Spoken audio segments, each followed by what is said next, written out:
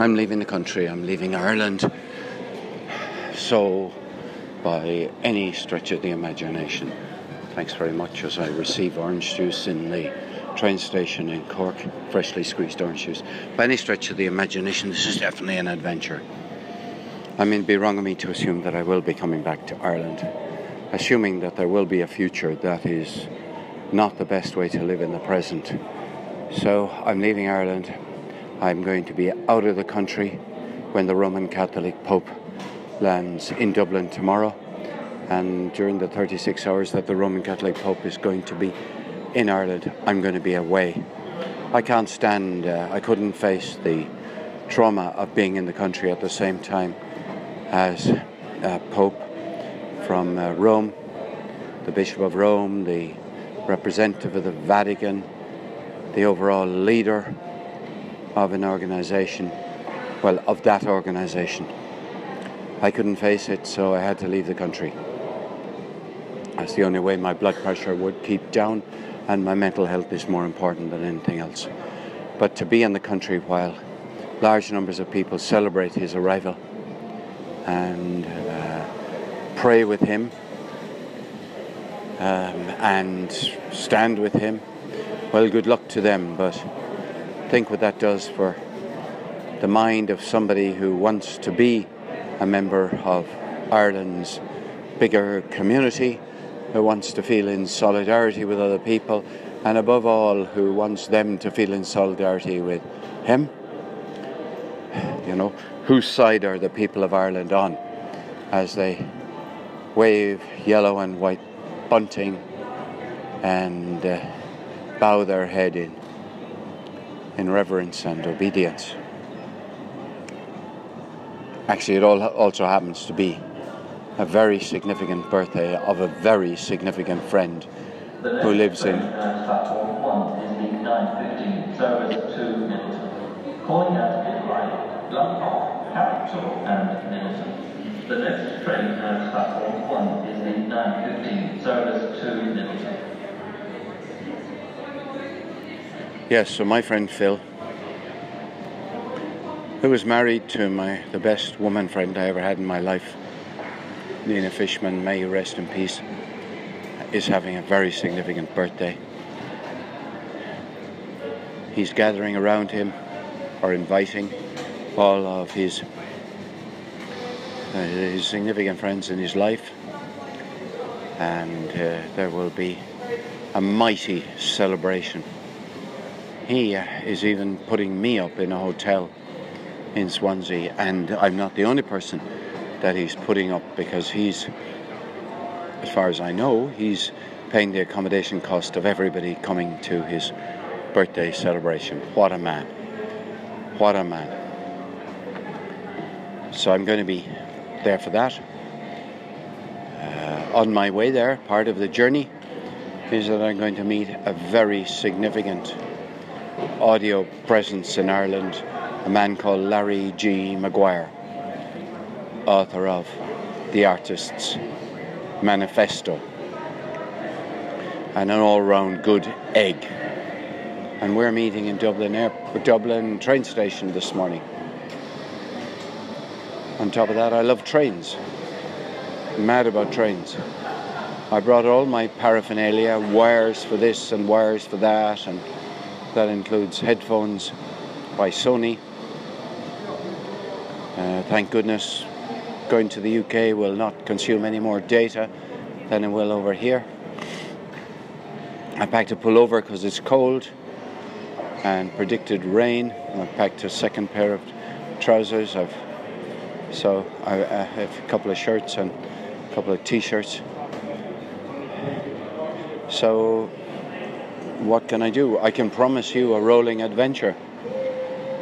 And I'm going to do something that I don't usually do.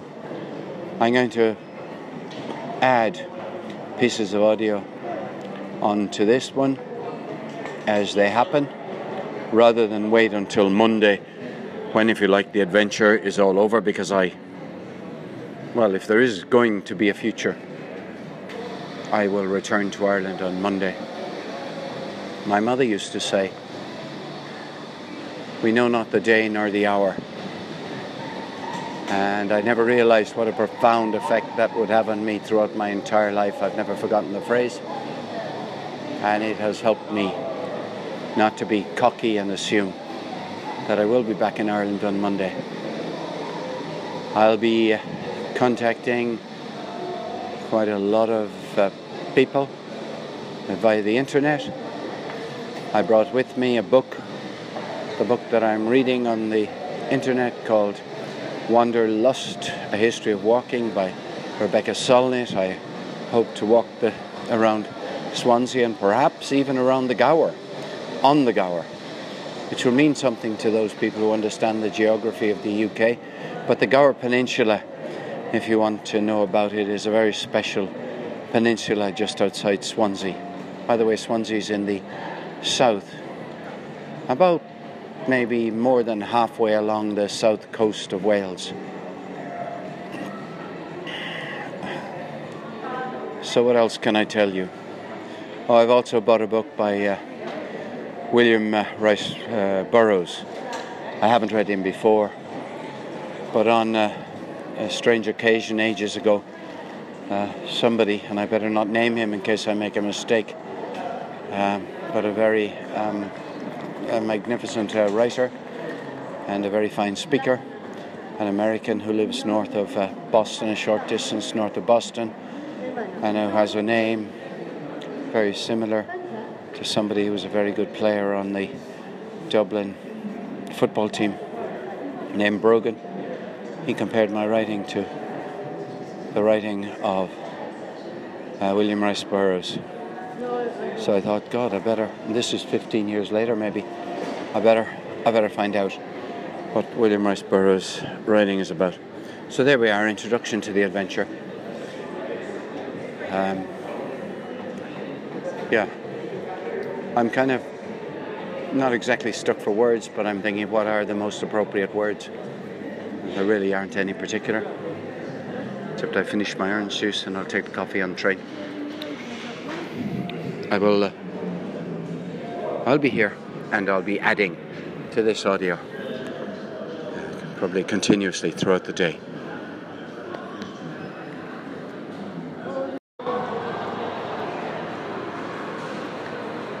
Dublin train station, well, one of the train stations in Dublin, called Heuston Station. 12:21. 9 minutes before Larry G. Maguire will pick me up. There's a piano here called Heuston Piano. I should learn how to spell Heuston. Heuston. Heuston Piano. That's a hashtag. Heuston. Heuston Piano. This is what it sounds like.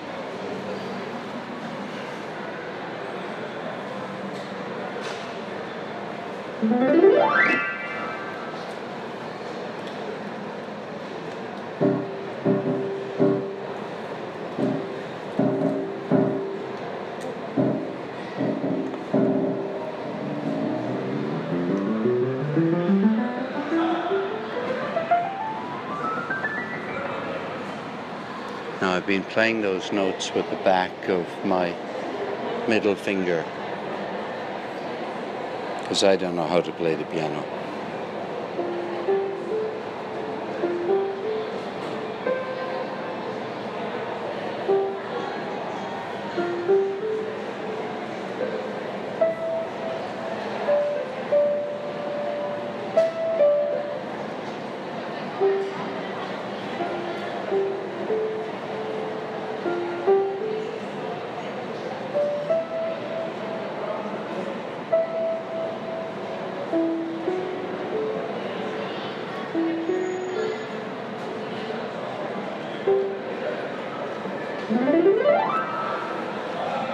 There we are. That's the lovely thing about pianos. There's a piano in Euston Station in London as well. When I arrived here, there was somebody who was able to play some fine music sitting at the piano playing, and I unfortunately didn't get to record them. Train journey from Cork to Dublin was greatly helped by meeting Con Lucy. Con Lucy's from Cork, lives in Glanmire, worked in the Dunlop factory in Cork for, I think he said, 30 years. Big, very big factory in Cork. He told me quite a lot about how good a job that had been. Plenty of overtime. Said there wasn't a great sense of camaraderie there. Said there were a lot of cliques. But he clearly liked the job. He'd worked in tyres all his life. He subsequently went to work for another tyre company in Ireland. And he was on his way to Newry. I can't remember what he said he was going to do in Newry. It certainly seemed to be look like a family one. We talked for quite a long time about the Pope's visit and what Ireland was. Well, more what Ireland was like. And in a way, how bad it was. In terms of, it wasn't safe to be left with some priests in some rooms. That's what we spoke about. We spoke about going to school in the North Mon in Cork, North Monastery School. I don't know which, if that was the Christian Brothers, it could have been. He spoke about Magdalen Laundry being across the road.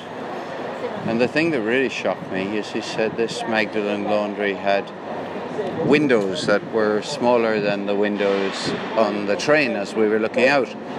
But he can remember from childhood seeing girls sticking their face up to the windows saying, let me out.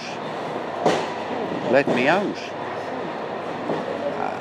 I can't really imagine what that must have been like. Anyway, it was a real joy to talk to him about Ireland. It didn't just help pass the time, it helped enrich the time. Now Larry will be here in a minute, and I've never met him before. I will know the sound of his voice because Larry G. Maguire has been active on social audio and in a podcast. His podcast called The Larb, in case you want to find it, The Larb. But he's from Dublin, and it'll be very interesting to meet him. And we're both kind of people who like to record conversations. So I'm quite sure we'll record conversations. Where we're going to go, I'm not sure. This is a noisy place. I hope we go somewhere where we might get a sandwich or... Yeah, I feel like that. My stomach feels a bit off. Anyway, that's it. Dublin, arrived in Dublin. I keep wondering, are some of these people who were on the train going to Dublin, are they getting up to Dublin and the day before the Pope is arriving? The shock that I had this morning in Cork was the discovery that there are special trains going up to Dublin for the events of the weekend. Special trains. But people who have a free travel pass, that's anyone of retirement age in Ireland is entitled. I think it's either 1 year after or the exact year that you're welcome to, you get state pension. You're entitled to free travel pass. But the free travel pass isn't valid on the special trains coming up to see the Pope, and travel from Cork to Dublin is about €70 return. So it's reasonably expensive day out, especially if you're used to travelling up and down to Dublin by train without having to pay at all. I haven't heard this mentioned anywhere about people having to pay the cost of public transport when they wouldn't normally have to pay. Anyway, there we are. I'm going to go and try and figure out where to wait for Larry. Where would I be without Google Maps? Walking to Ryan's pub on Southgate Street. I'd have turned the wrong way. I'd have walked towards town instead of away from town. So here we are. That's good. Parkgate is where Guinness is made. So I've never been in this pub before. So let's see. Put the phone in the pocket. Take the lead, the charging lead out of the phone, and just walk in here like an ordinary person.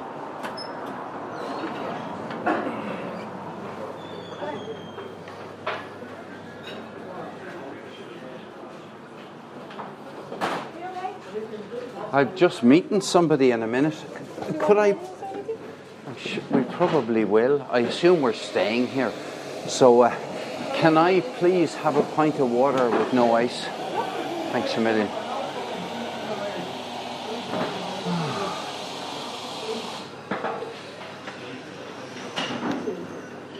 Do you know how long has this pub been here? How long has this pub been here, Jason? 132 years. 132 years. How old is he?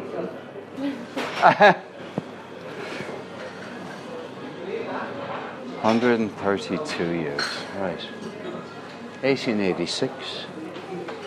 1886, the year of the first Home Rule Bill. God. Here's to Gladstone.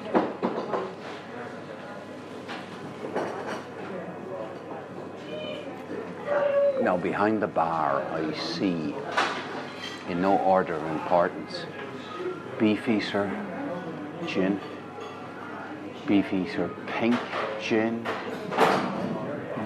Bronac 24 gin, Bonac 24 gin, Cork dry gin, Dingle gin, Halfpenny Dublin dry gin, Gordon's, Gunpowder Irish gin, Hendrick's, Monkey 47. Oh my God, here he is. Hey, how good to see you. How good to see you. You're a much taller man than I imagined. Well, isn't that funny how the last thing, you know each other's face. Yes. And I've had this before. I remember going to Chicago and this woman came up to me and I'd had contact with her and a lot of other people. She was about this high. Right. Funny that, isn't Are we sitting here for a pint? Would you want a bite to eat? Do you want a sandwich or I do. Or a bit I of do. lunch? Yeah, I well, let's have a definitely do. bit of Yeah. lunch then, yeah. Yeah. So take one.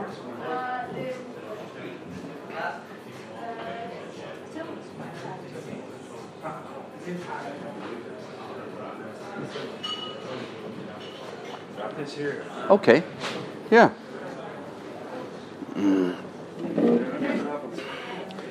Heading. I'm jokingly say I have to leave the country because the Pope is. The Pope will be here, but I'm on my way to Swansea. A really good friend of mine. It's his 80th. I can hardly believe it. His 80th birthday. Got me a little audio kit. What have you got? What's the kit? Treats, right? What have you got here now? All kinds of lovely stuff in here. Now, I have to tell you, I'm using Voice Recorder Pro and I turned it on before you came. Did you? Yeah. So when you want to tell me something private and confidential, Just let it run. do. Yeah. No, it's Yeah, off. yeah, yeah. No. Listen, What's this? this is I've just got a bit of kit in here. Yeah, and, but what is it's a force field test. Well, that one I've been using that for a long time. Yes. That's just an external recorder. I have one of those, but I Great have job. hardly ever used it. Well, it looks almost the same. Yeah, almost entirely the For same. This is the whole kit you need in a nice it's a little case. mobile kit. Yeah. That's another blower I kind of mess around with. Yeah. How much for this? The case was only a couple of quid on Amazon. Yeah, but the whole thing, all the kit inside. The mics. Oh, well, I suppose, yeah. I know how much these are. These are know about these lads? 60, aren't they? These lads here, Isn't they pay for them? Isn't that? You get them on Amazon. That's the cheapest you'll get them. Yeah, If yeah, you- I know. But they're the ones that Bernie Goldbach. Yeah. He gave me. Smart Lab Pro, Smart Lab Plus. Unfortunately, I lost mine, and then I bought a cheaper pair. Stupid of me. I bought a pair that has a Oh, you were huge, saying that, yeah, long yeah. wire, and that is no good for anything. Oh, So what we'll do is, oh yeah, Mike. we'll grab a bite to eat first, and then we might do that. Yeah, I'm so pleased to see you. Eventually, yeah. Well, it's only been about 12 months since we first kind of connected on. Oh, well, I don't come to Dublin very often either, you know. Yeah. So No, it's, I don't be down your neck of the woods either. So it's good to take advantage of the fact that you're up here. fantastic, yeah. I mean, Sorry I'm late. I was dropping my little one to a kids' party. I didn't even notice. I And, just stood there. I'm a bit spaced out because I didn't get to sleep till about 2:30. And I'm usually all right on.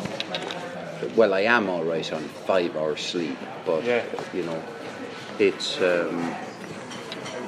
I still just didn't feel great, so I was very happy to move at snail space. Good stuff. What's on the menu here? Jeez. God, foie gras. Jesus Christ. This place. I can't get over. 1886. First home rule bill. Lads. Oh yeah, we're going to order. Yeah. Food. Is that what you want, or just need a few more minutes? Actually, do you know what I'll have? I'll have a you-do soup. Yeah. What Our kind? soup is broccoli and almond today. Broccoli and almond. Yeah. Perfect. Yeah. I'll have no bread. I'll have I'll have no bread. And then do you do a portion of chips? Yeah.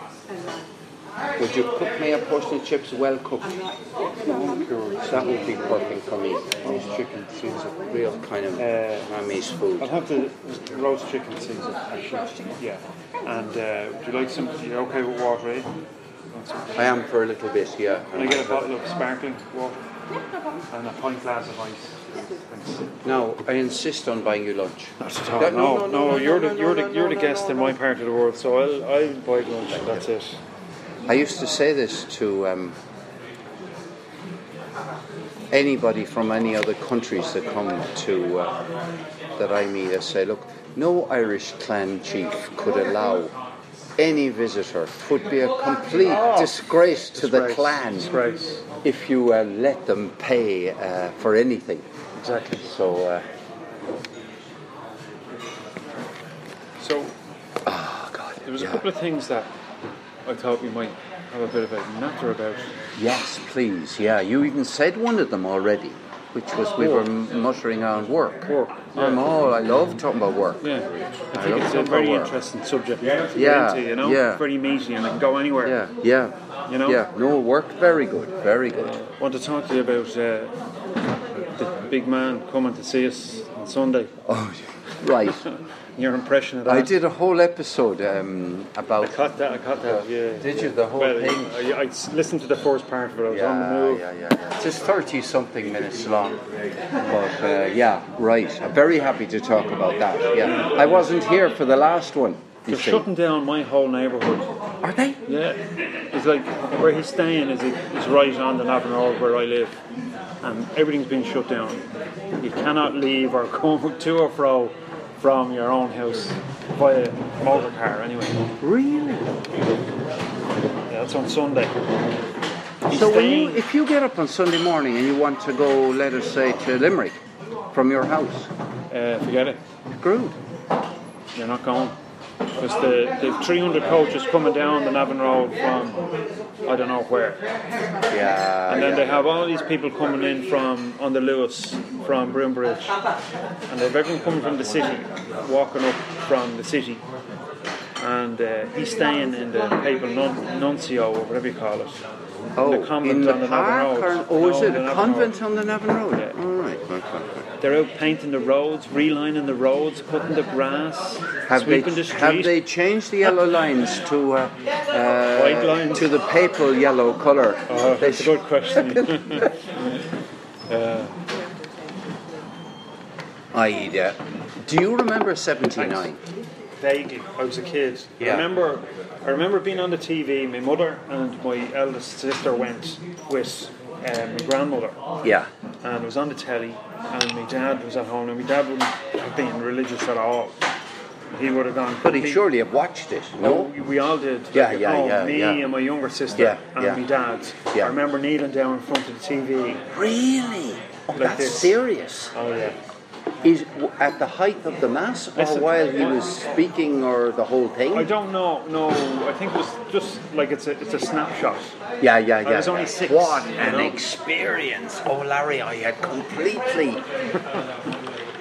I mean, I have all sorts of things about kneeling down from my childhood because we said the daily rosary every 7 days a week, 365 days a year, and that involved kneeling. Wow, okay. That involved. But anyway, look, 79. Geez, yeah, I was out of the country. I was 5. Yeah. Well, I was. And what else?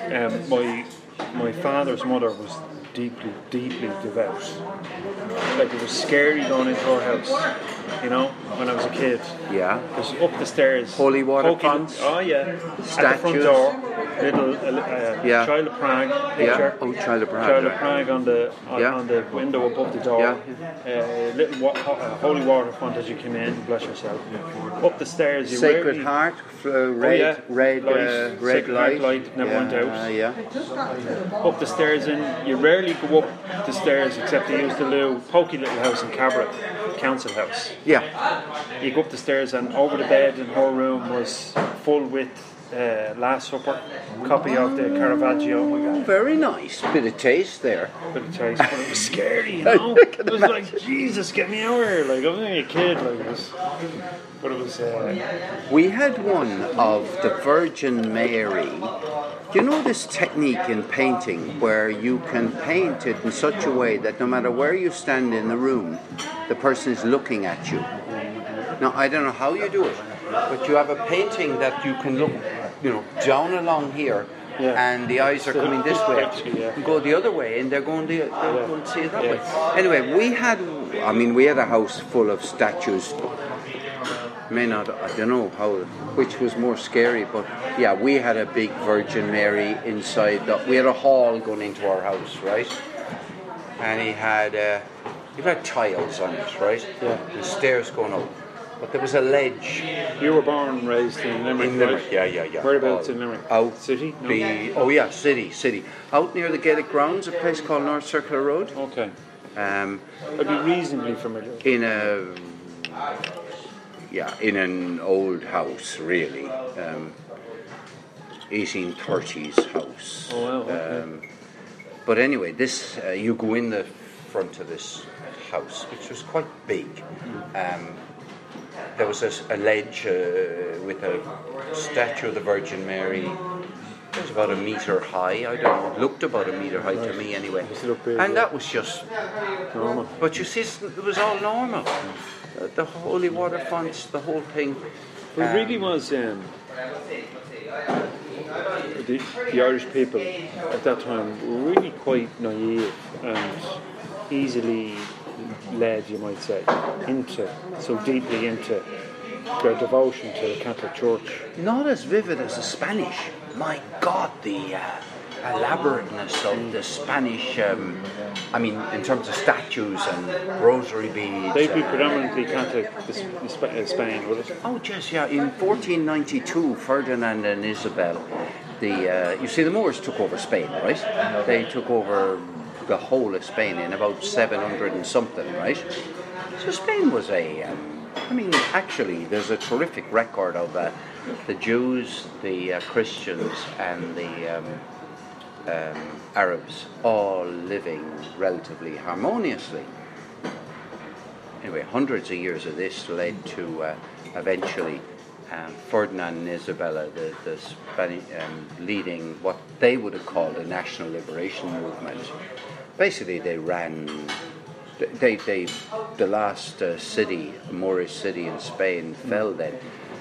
Granada, all of that, I haven't been to, but apparently all the artwork is phenomenal there.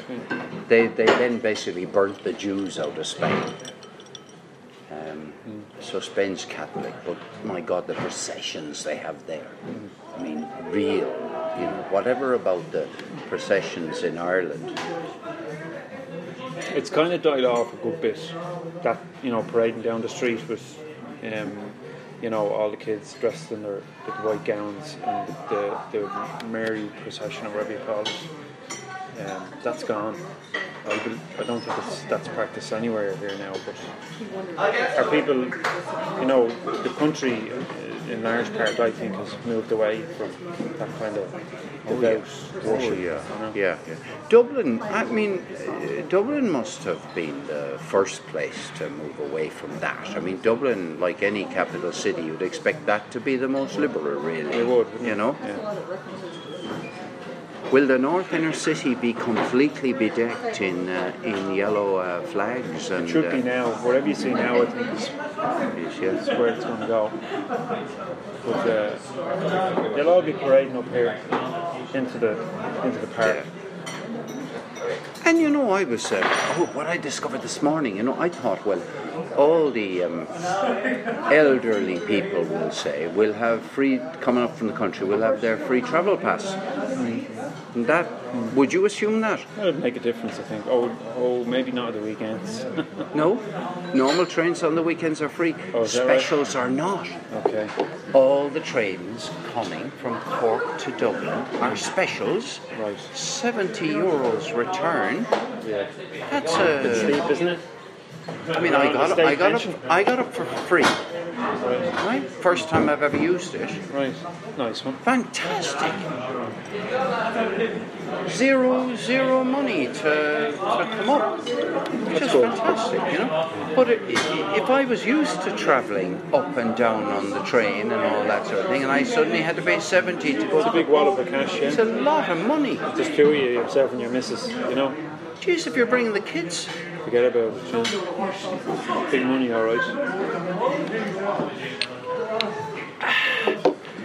But anyway, look, we have how much time, Larry, as a matter of interest now? Well, what time is your flight? I have plenty of time. The flight, this crazy thing, I'm flying with a crowd called Flybe. Oh, yes. The thing is, they don't have an online book-in service. All right, okay. I mean, this kind of like I couldn't figure out how you fly with an airline without an online. But anyway, I have to get out to the airport. Right. I don't think the flight goes till 4 o'clock. Well, I'll tell you what I'll do. I have to pick up my daughter at 2:30 up at the M50. Right. So you come with me. Perfect. You That's get wonderful. her, and then I'll zip out to the airport and drop you off. Jeez, that I'll is be out there for about 3 o'clock. that's bliss. Perfect. I'm delighted. Yeah, 4:05. The flight goes. No problem. Yeah. 1. That's perfect for you then. That's perfect. Absolutely perfect.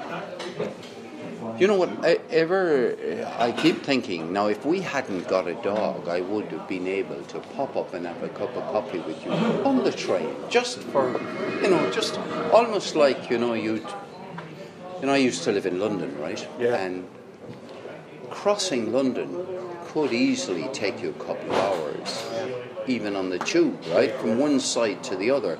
And frankly, this isn't much more than 2 hours to get from Cork to Dublin. So I really do think increasingly now, I think of them as like suburb. You know? It's getting closer, all right. Isn't that doing what you're supposed to do? Now, whenever you want us to talk about something specific, you tell me, right? Well, I want to talk to you. About work, but before we get into that subject, we'll have our bit of food. Yeah. And then I'll just mic this up because I want to record it into Voice Record Pro. Very good software, isn't it?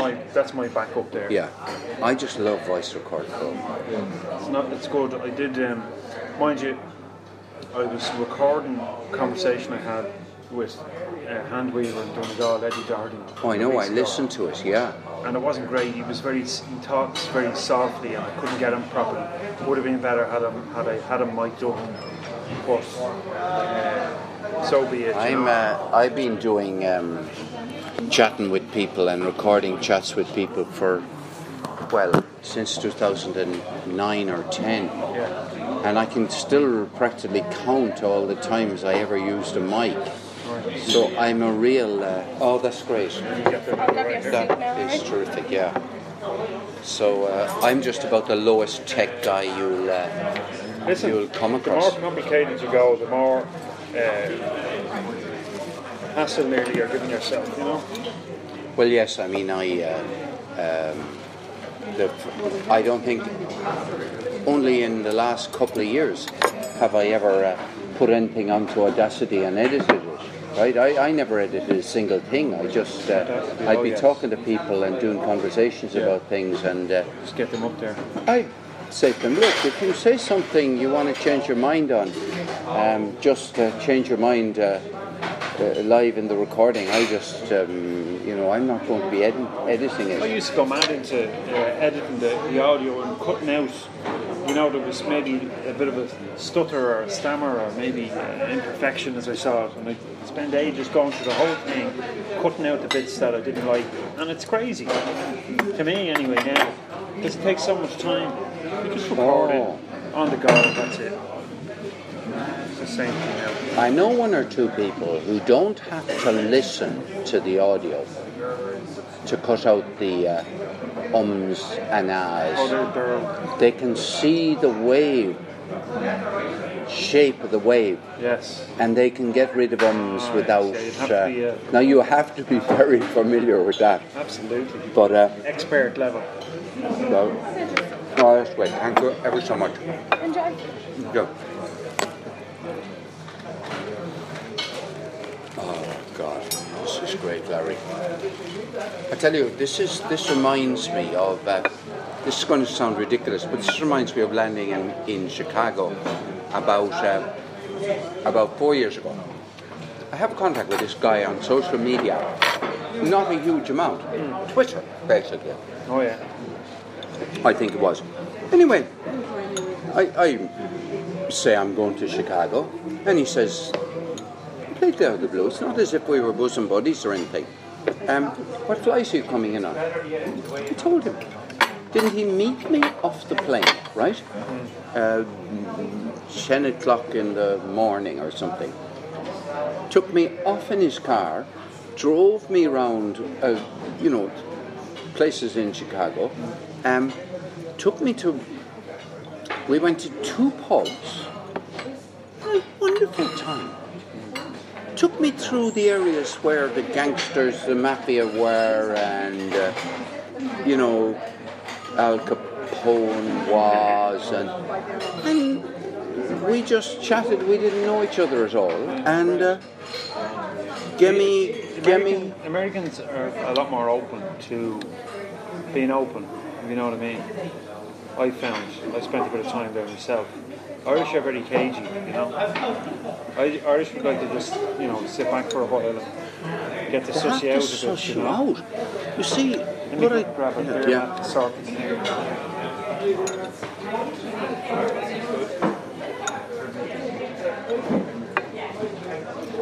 God, the soup is good.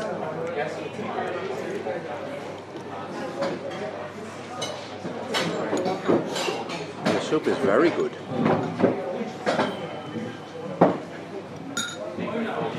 See? Oh yeah.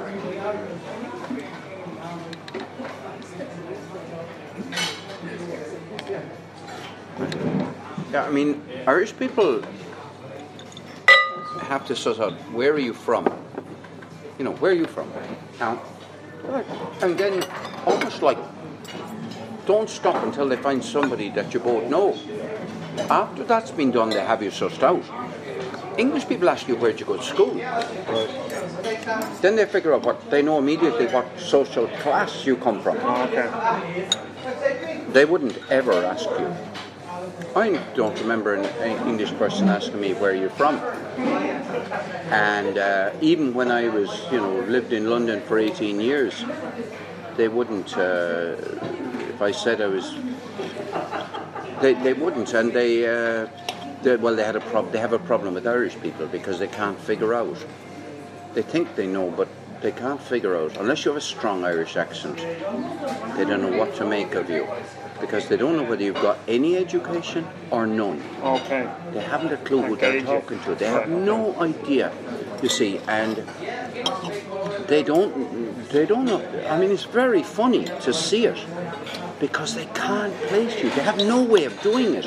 Like if they ask you where'd you go to school, you tell them the name of your school. They haven't a clue what that's like. In the UK, you can tell them where you went to school and they'll immediately know whether you went to a state school or a private school. And they'll be able to tell how much money you had then from a lot of it. And in a place like Bath, for example, which has about 8 private schools, if you like, around it, you'd be able to tell quite a bit. Some of them would be more expensive than others, you know. Very interesting. But I was with the guy on the train this morning.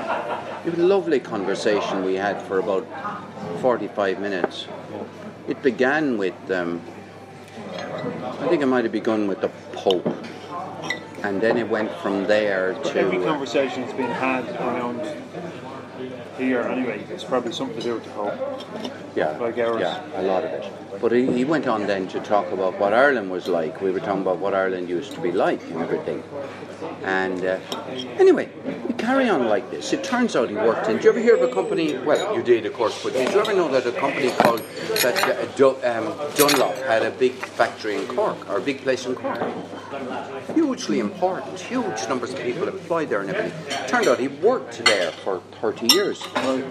Turns out he lives in Glanmire, down the road from me. So I said to him one, and this was a long way into the conversation, I said, yeah, and I go down to Cafe Beva for coffee and tea and breakfast very often. I said, by any chance do you know John McCarthy, the owner? But yes, he had a good laugh at me. He said, I know him well. And so we were worked out that we knew this man in common. And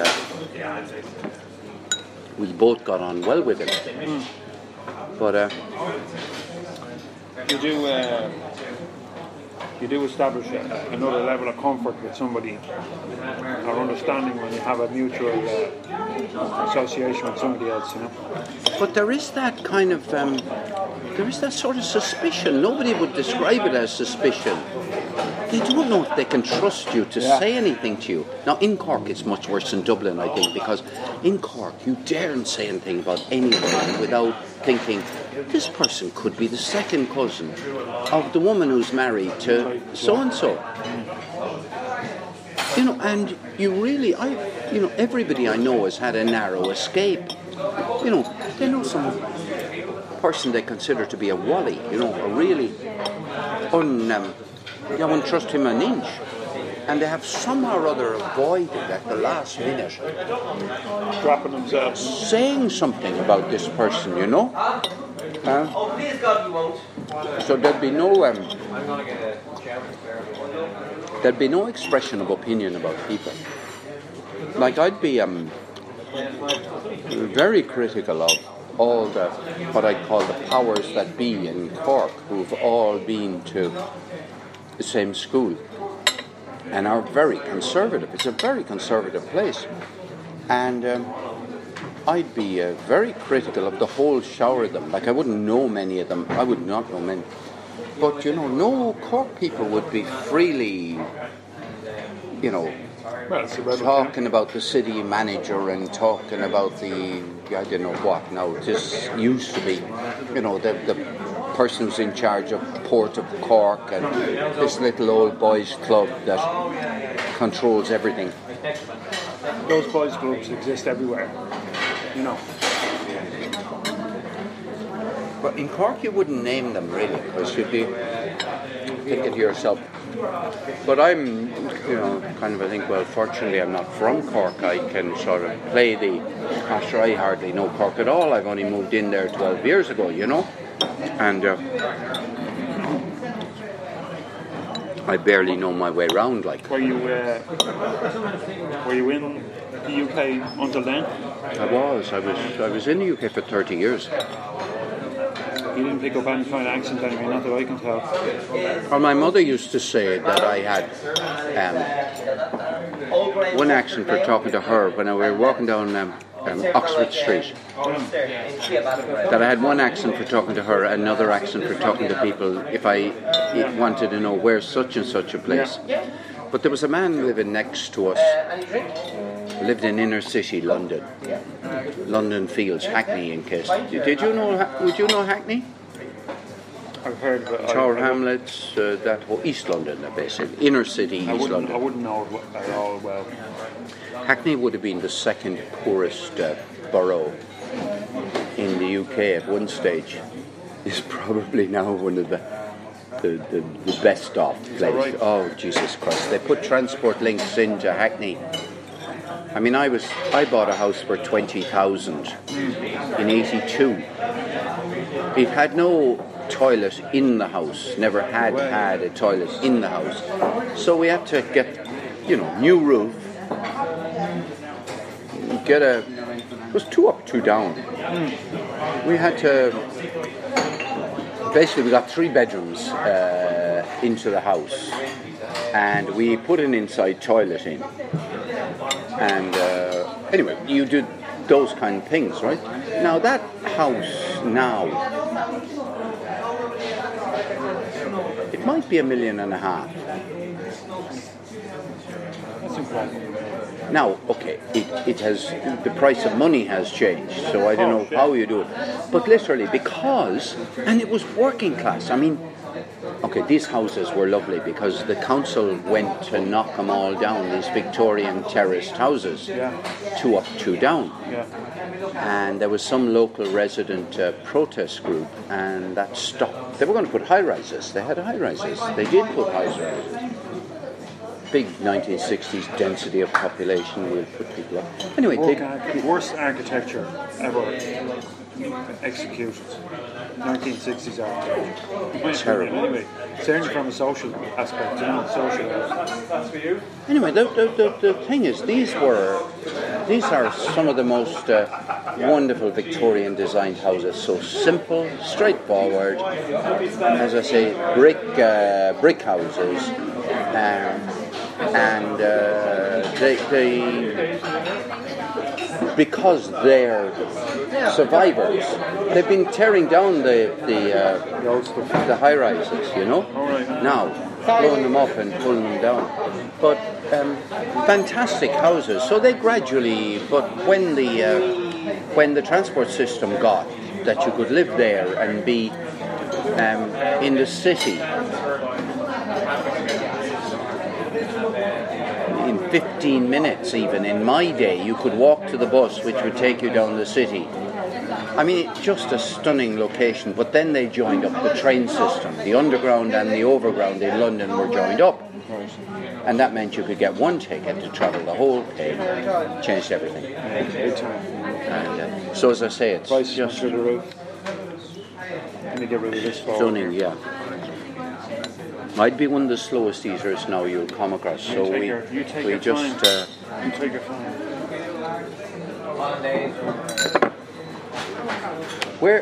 how long did you spend in London? In London, I didn't spend any time in London. In the UK? Philadelphia, United States. Oh, USA? Oh, Yeah. Oh, right. I'm only an in and out kind of visitor to the UK. Oh, yeah. No, I didn't spend any length of time in London. I went for the summer and stayed 30 years. Yeah. So tell me, just before we do other things, how's the course? How did the course work out? The course is going great. Is it? Yeah. Yeah, back again now. And you're talking about the colleges? Yeah, yeah. Yeah, it's going great. I'm into third year now, so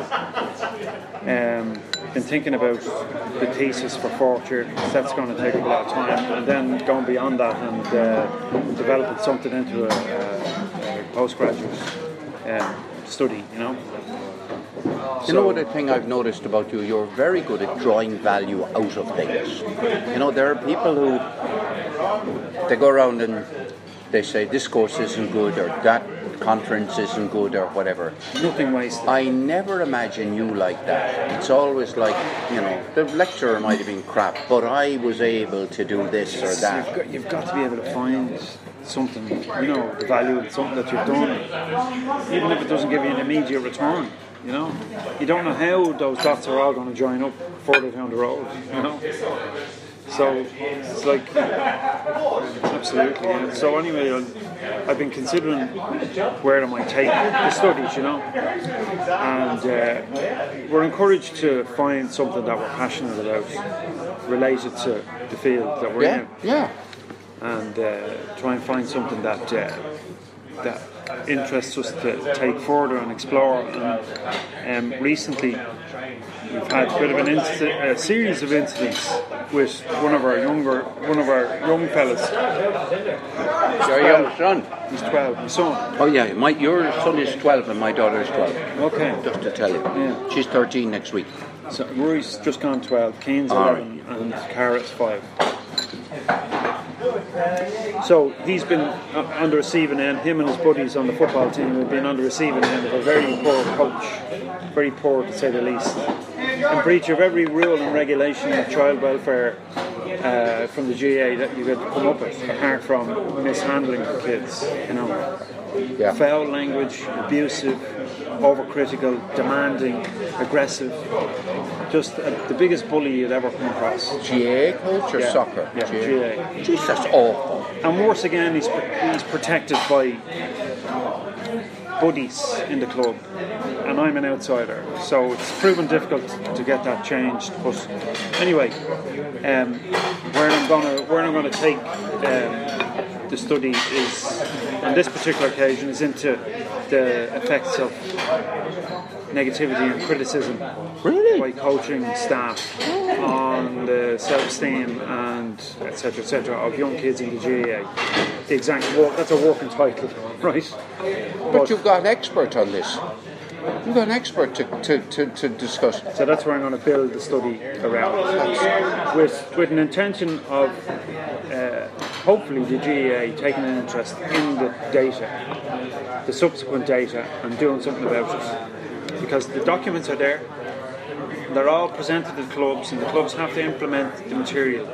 But coaches, in my opinion, don't know how to speak to children. They don't know how to behave. You go to the side of any field of juvenile games on a Saturday, anywhere in the country, and you'll see coaches jumping up and down on the sideline with their fists clenched and their teeth grinding, effing and blinding, even to themselves, about the performance of the kids. That's how they coach themselves. Exactly. The coaches don't understand that their negativity has a direct effect on the performance of the children, the self-esteem, self-confidence. Children are afraid in a lot of cases to even handle the damn ball. It's totally against the ethos of the game that we play. And I think the GAA needs to do more about it. Do the GAA not have the coaches as a matter of interest? There are child welfare officers that are available to clubs. No, I don't mean child welfare now. I mean coach the coaches. Like, I know they'd have child welfare. I think it's lacking. I'm in the early stage of exploring the information that's out there and the requirements for coaches and clubs. So, because there's documents to lend to your arm. Oh, I'd say it's all... child welfare, it's all black and white. Yeah. And coaches have to sign that document, are supposed to. But do they understand what's in it? And do they understand the implications of not following what's in it? And it's one thing to follow the regulations so that you don't end up in court or anything like that. But it's another thing to draw good performance out of kids. And set them up for life. And set them up, and as you say, we're talking about their self-esteem and everything. Talking about mental welfare of kids and the lack of state services there are. 1 second, just 1 minute, The lack of state services there are for kids who need psychological interventions. And here we are, unable to correlate how we behave with our kids in a collective environment, coaching scenario, and subsequent later on anxiety and depression in children. This is where it starts. And coaches and the administrators don't connect You know, the two. the good thing I also think about this is you doing that is you're going to have to, for your thesis, you're going to have to look at the literature on the topic, which means you're going to have to find out, what's already been said about this topic. That's, I presume, one of the basic things about doing it. Well, I know, a thesis for a master's or a whatever, it has to do a literature search, and you, I imagine, would have to consider information from other sports. Just very, very... I think it's important. Great stuff, Larry. It's something I'd like to pursue, Yeah.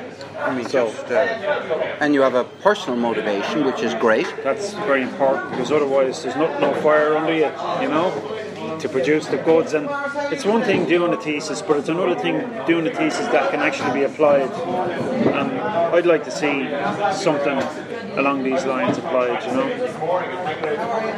It would surprise me, and maybe I shouldn't, but if there wasn't another kind of there's probably stuff out there. people in the GAA, rugby or whatever, interested in the same thing, I would imagine so. My wife, she's a hockey coach.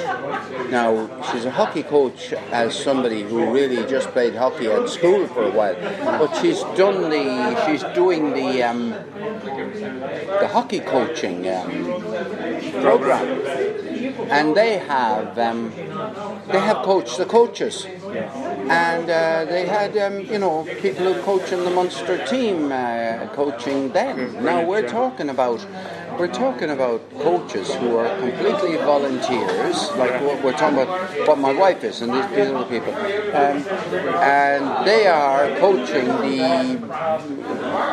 the sixth class, the fourth, fifth and sixth class in primary school at hockey every Sunday afternoon during hockey season.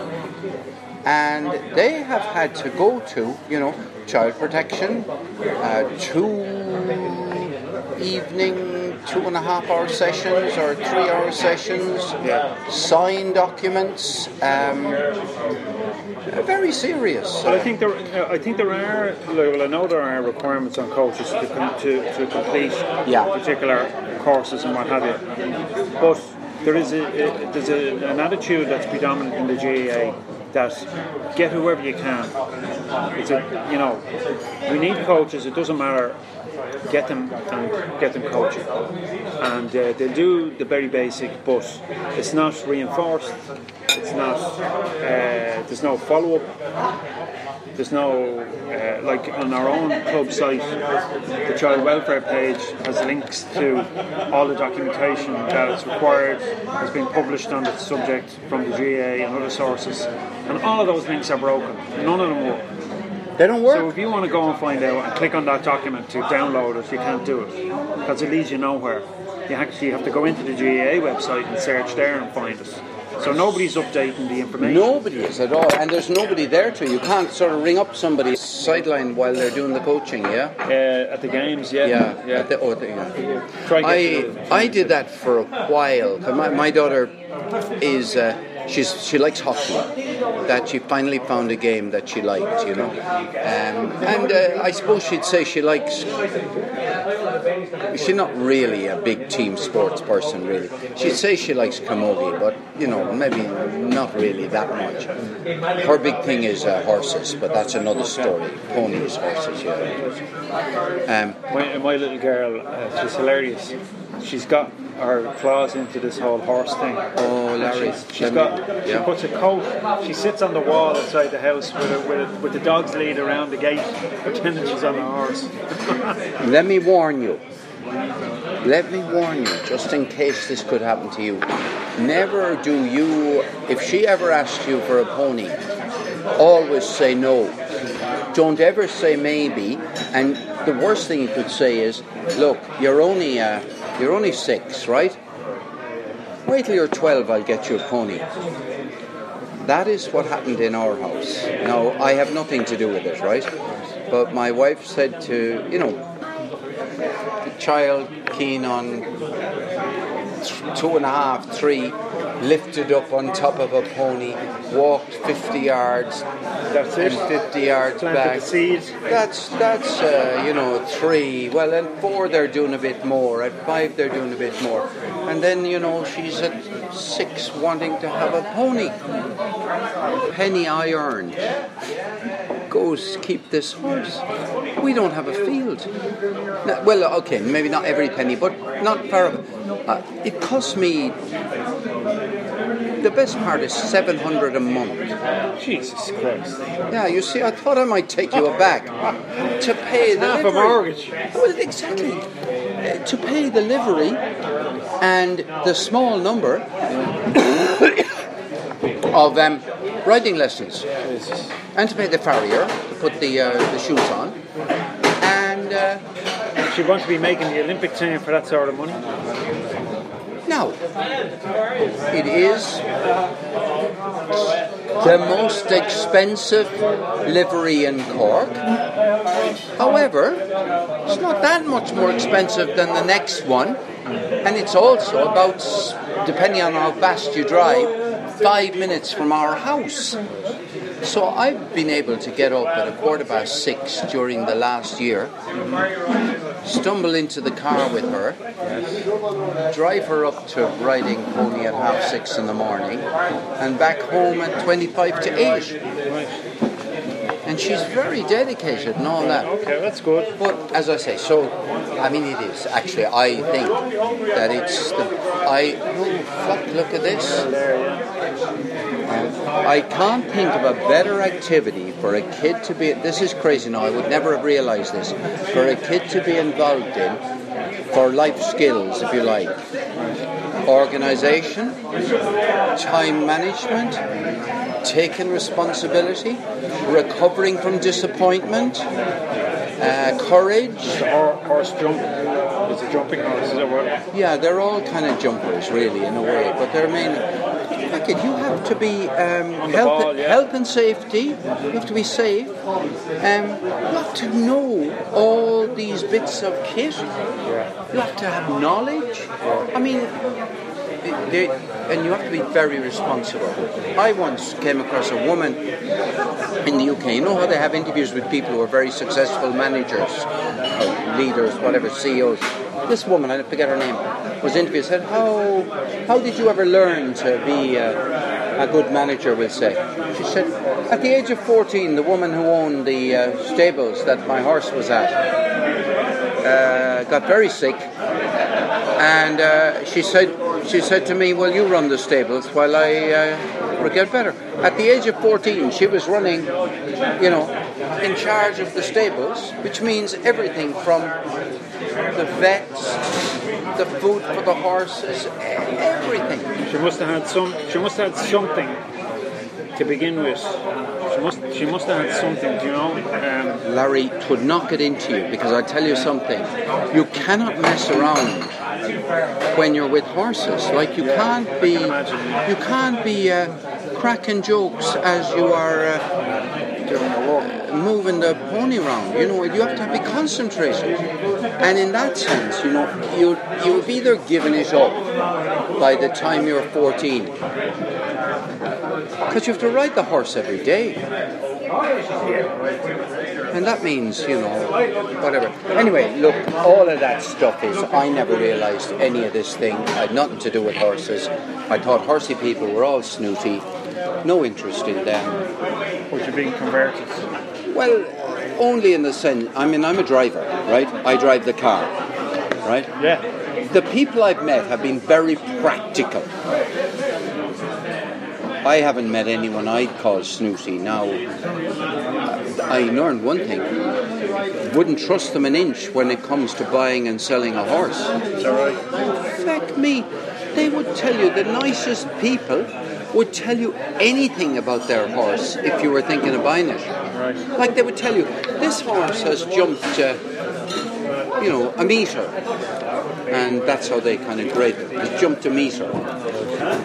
You'd go out then to give the horse a small trial.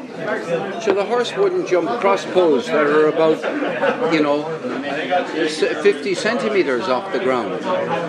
I also believe that they give the horse drugs to calm them down. Oh, is that right? So that, now this is my belief, I have no proof, that they give the horse, some people give the horse drugs to calm them down. So you get, and you go riding on this horse, very nice, calm horse. 3 or 4 or 5 days later, Different story. you can't control the horse. I've heard, I couldn't believe at first that people could be so blatantly Deceptive. untruths, serious untruths, you know. That's for you. Oh, great, yeah. Just, do you put it so that it's facing down? Keep it on there like this here, look.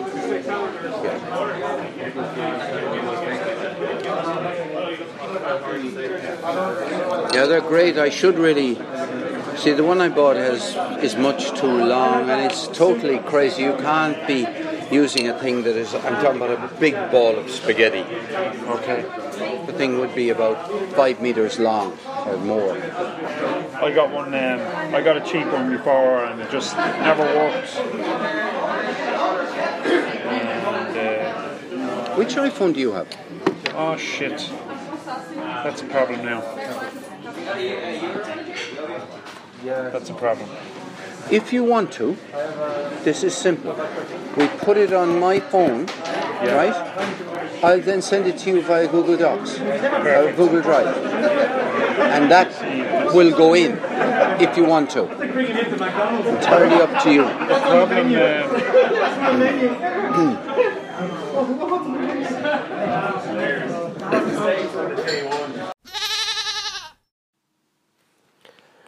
Larry and I kept talking. Larry recorded conversation we had about work, which I look forward to being able to listen to again, and I hope somebody will find that worth listening to.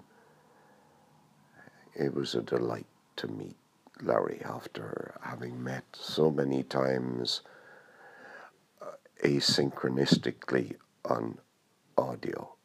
Him putting something up, me listening to it, saying something, him then responding to that, and also me tuning into conversations that he has had with other people.